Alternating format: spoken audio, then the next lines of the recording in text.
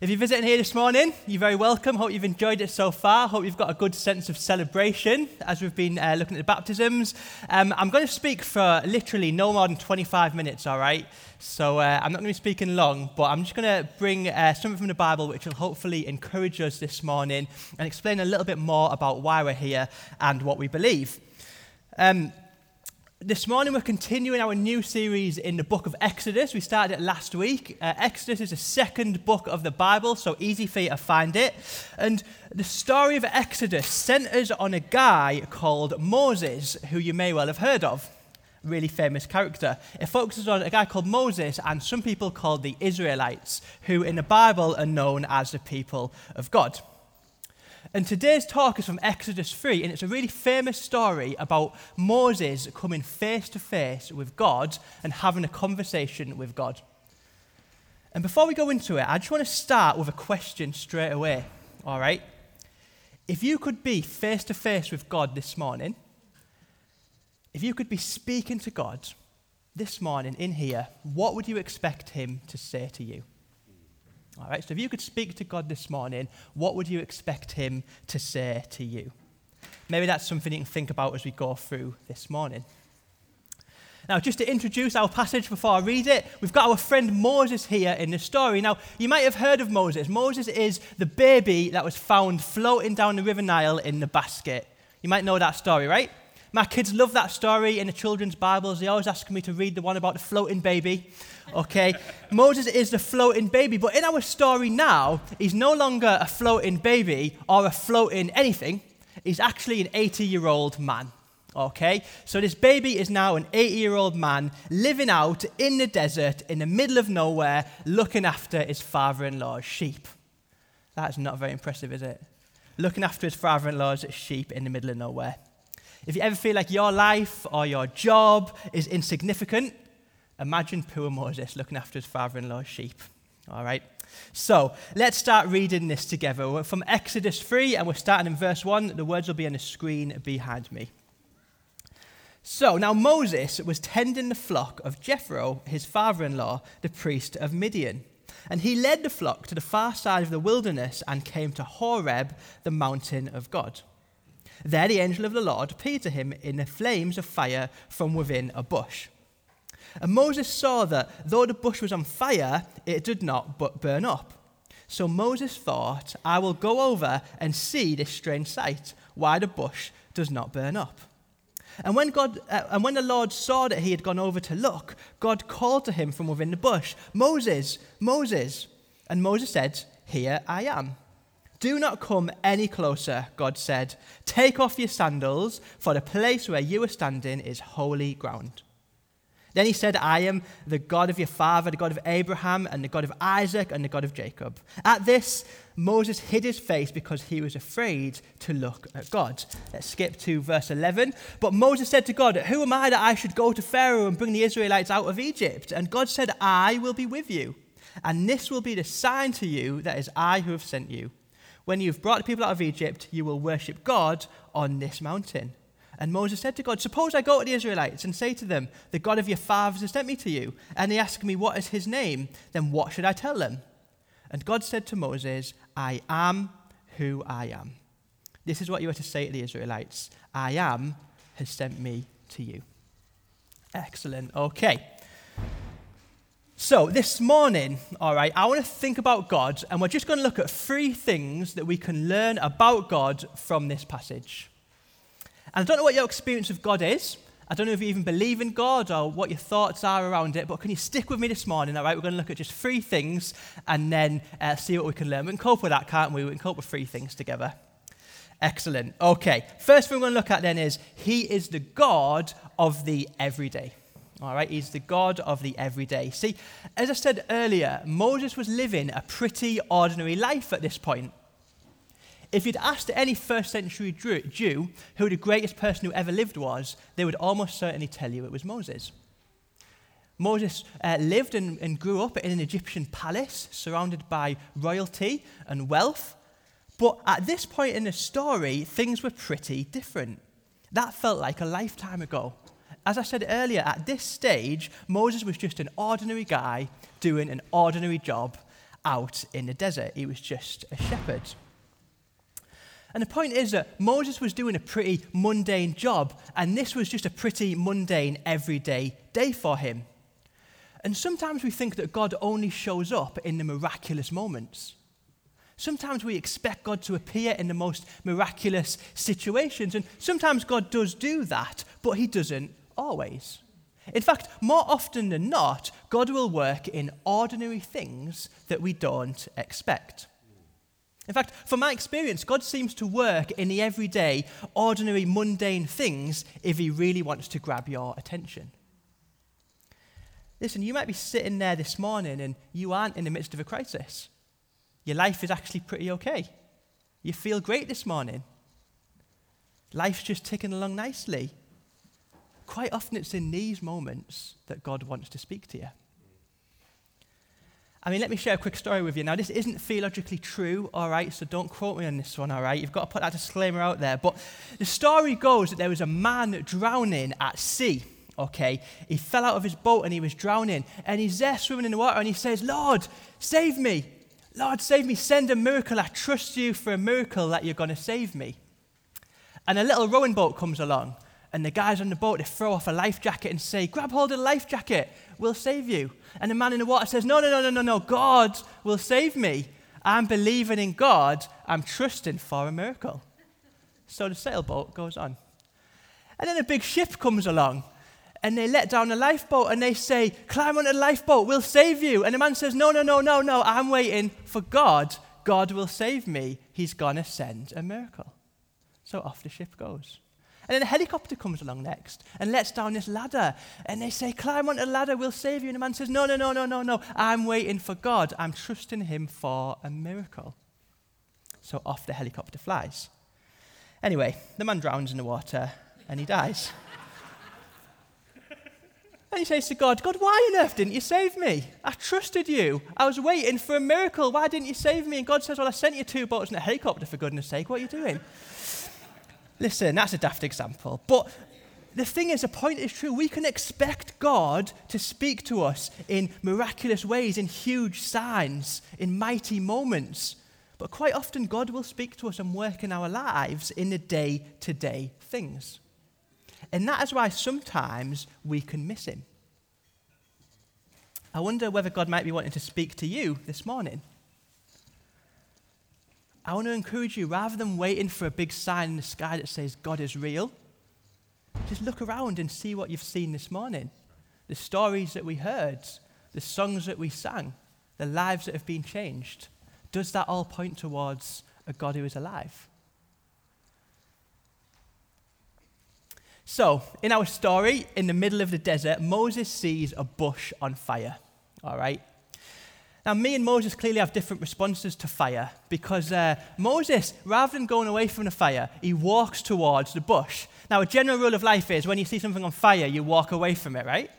Moses doesn't. He walks towards the bush. And he realizes that rather than burning up, the bush just keeps on burning. And then from within the fiery bush, Moses hears the voice of God call him, Moses, Moses. Now, why does he say his name twice? I don't know. I don't know. But God tells him, he says, take off your shoes because you're standing on holy ground. And this is important because it is God who makes the ground holy. It is God's presence that turned this dusty desert into a holy place.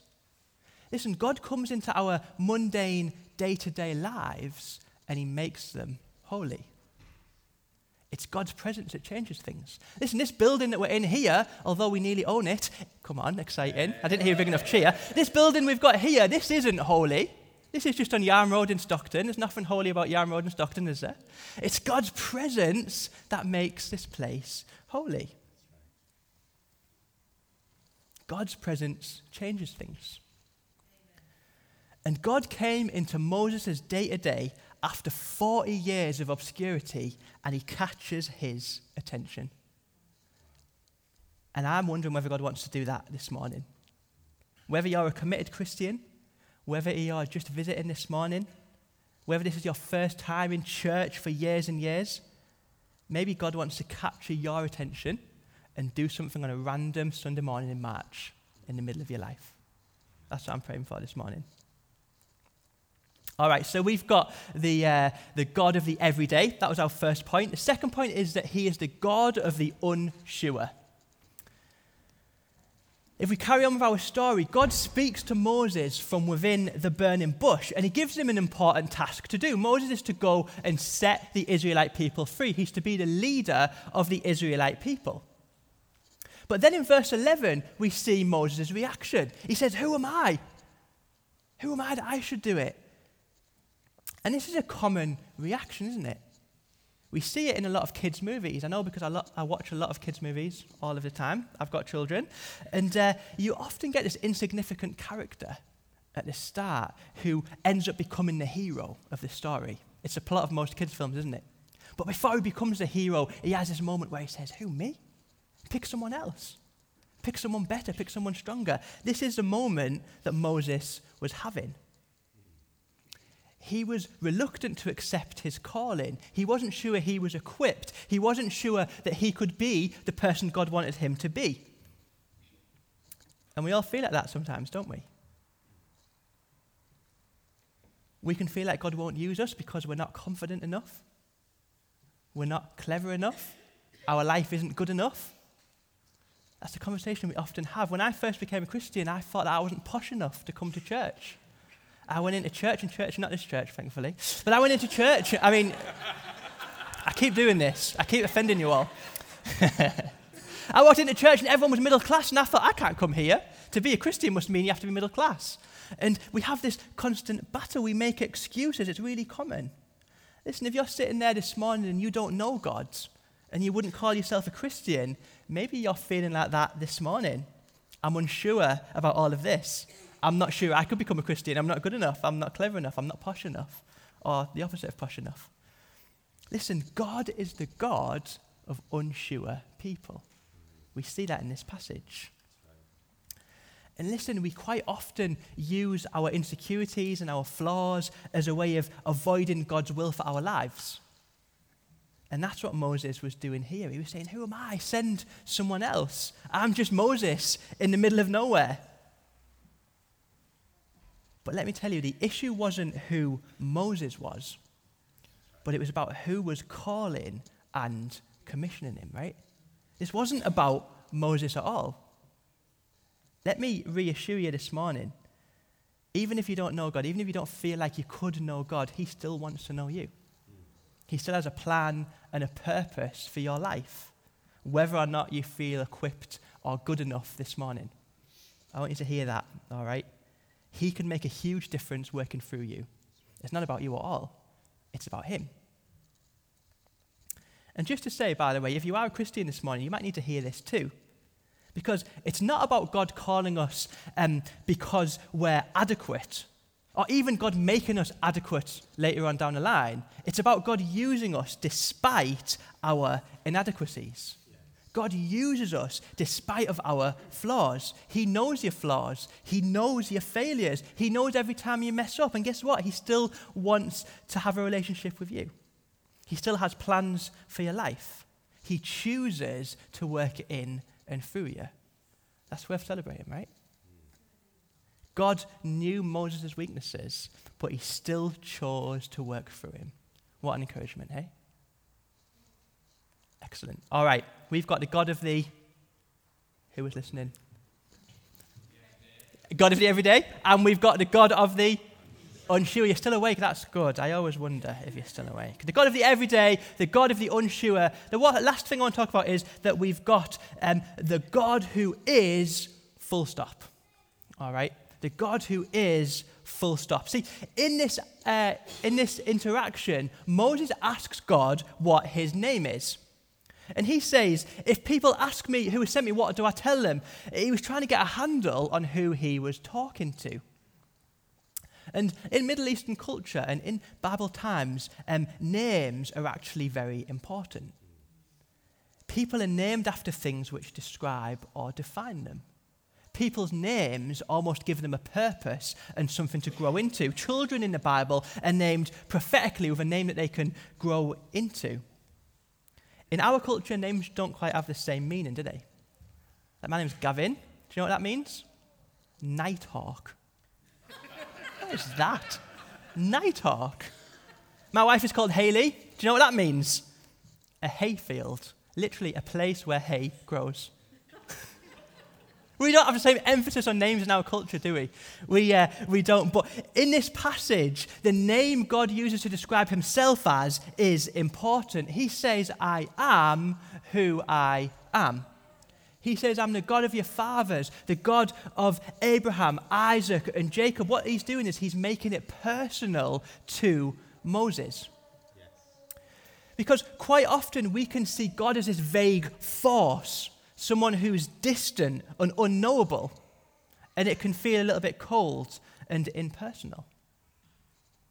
But when we read this passage, we realize that God is in fact knowable. And we can all be in his presence. That has to change something, right? If you aren't a Christian this morning, I want to encourage you that you can know God personally. He isn't just a philosophical concept. He's not just an idea or a force. He's a person that you can know, and you can know him this morning. I believe that. All right, look again at the story, okay? So Moses sees a bush on fire. In fact, he doesn't just see a bush on fire, he sees a talking bush on fire, all right? But you know what's really funny about this? Neither of those things seem to faze him, all right? He drops to his knees in awe and wonder when he hears the name of God. Did you notice that? He's unfazed by a talking, burning bush, but when he hears the name of God, it's the realization of that which leaves him face down in awe and wonder. And that's really important. You might know of a Christian author called Pete Greig. He's the founder of the 24/7 prayer movement, which kind of takes place across the world. And he tells a story about how when he was a teenager, him and some of his friends became Christians. And they decided what they would do is gather together and have a prayer meeting, which I love, by the way. I wish more teenagers would do that, all right? Get together and have a prayer meeting. Sorry. So what they do is, Pete Greig and his friends, they gather together in Pete's mum's shed and they start praying. And things start happening. People start becoming Christians and more people join them. And Pete tells a story about one day they were gathered in his mum's shed, and one of the guys from school comes in and he's there in the meeting, and suddenly halfway through, he runs out of the shed. And Pete chases after him and he says, yeah, well, what's going on, mate? What's happening? And he says, God is in your mum's shed. And Pete's playing it cool. He's like, yeah, you know, God's everywhere. And this guy's like, no, you don't get me. God is in your mum's shed. Actual God is in your mum's shed. He has this moment where he's like, wow, God is real, God is alive, and that changes everything. You might have experienced that this morning. You might have come here this morning not knowing what you believe, and midway through you thought, oh my goodness, God is real. I want to encourage you, if you've had that moment this morning, to go with it. Go with it. That moment of God is real is a really important one. It's a really important moment. Okay, how are we doing? We all right?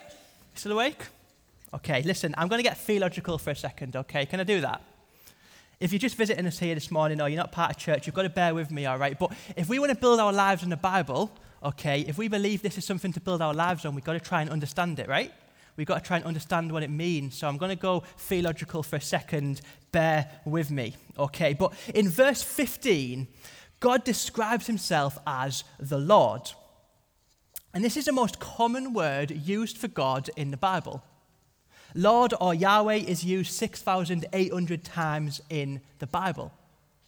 And I've got Val to help me with this, so if you can't see, I'm blaming Val, okay? But Yahweh in the Bible, okay, is just 4 letters in the Hebrew, okay? Y-H-W-H. And it's got no vowels in it, so it's really difficult to say, Y-H-W-H. But it translates in our English Bibles as the Lord, and always in capital letters, okay? And Yahweh is used to describe God more than any other word in the Bible, all right? Now, let me get a little bit more technical with you, okay? You're still with me. In our Bible, the word Lord in capital letters is Yahweh, but we also have Lord in lowercase letters, okay? Got Lord in lowercase letters. And this is important because the lowercase letters don't describe God's name, but describe who God is, all right? So Yahweh is God's name, but Lord, the Hebrew word is Adonai, is God's office or God's position or God's title. Does that make sense? Let me help you out a second, okay? So sometimes we read in the Bible, Psalm 80, for example, it says, "O Lord, my Lord, how awesome is your name." It's saying, "Oh, Yahweh, our master, how awesome is your name." Or it might be saying, "Oh, Charles, our king. Oh, Elizabeth, our queen." Do you see the difference, right? We've got the name and we've got the title or the office, all right? And this is really important because when we address God as Yahweh our Lord, we're addressing him as a person and not just as a function, okay? The name Yahweh is a proper name. And this is important because it shapes how we talk to and how we talk of God. Here's my question to you this morning. When you think about God, is he a function, a position, or is he a person? Do you see God as a series of things that he can do, or is he personal to you? You see, if he's always master or Lord or Father, those are all good things, but it's not very personal. We need to see God as someone who is real and alive. Like, take my wife, for example, okay? Hayley is my wife, and she's also the mother of my children. Now, if I was to go home today when she comes in from work and say, oh, wife, how are you today? Or, "Oh, mother of my children, have you had a lovely day at work?" It would just be a little bit weird, wouldn't it? I go and I call her Hayley because it's personal, because she's my wife. She's not just my wife, she's not just a mother, but she's also a person who I know and happen to love. My point is this: we need to remember that when we approach God, we approach a person that we can know. And it's a person that you can know today if you don't already. Yes, you should have awe and wonder, like Moses, like that guy running out of Pete's shed, but you should also know that he is personal to us, all right? If we get our view of God right, it'll change our relationship with him. All right, look, I'm nearly finished this morning. If I get the band back up, that would be great. But I just want to recap what we've looked at. We've looked at who God is. He's the God of the everyday. He's the God of the unsure, but he's also the God who is full stop. What I want to do is, before we finish, I want to go back to my original question from the beginning, all right? And in light of what we've learned about God today, I want to ask that question again. What would you expect God to say to you this morning? What would you expect God to say to you this morning? Maybe he'd want to grab your attention. Being the God of the everyday, he might want to interrupt this random Sunday in March and reveal himself to you. Being the God of the unsure, he might want to reassure you to trust him, even if you don't feel like you can. Even if you don't feel like you're good enough or important enough, or even if your experience of church in the past has left you feeling unsure, maybe God wants to encourage you and reassure you this morning. He's the God of the unsure. Or finally, being the God who is full stop, maybe he wants to leave you in awe and wonder this morning. Maybe he wants you to have that moment of, wow, God is real. I've got to worship him. I've got to be right with him. Maybe that's the reaction God wants you to have this morning. Listen, we've discussed a lot about God this morning, but one of the things that stands out for me more than anything is the fact that we can actually know God personally. I remember when I first heard that all those years ago, coming into church for the first time, it absolutely blew my mind. How can you know God personally? Well, to put it really simply, the Bible explains how God is holy and we are not.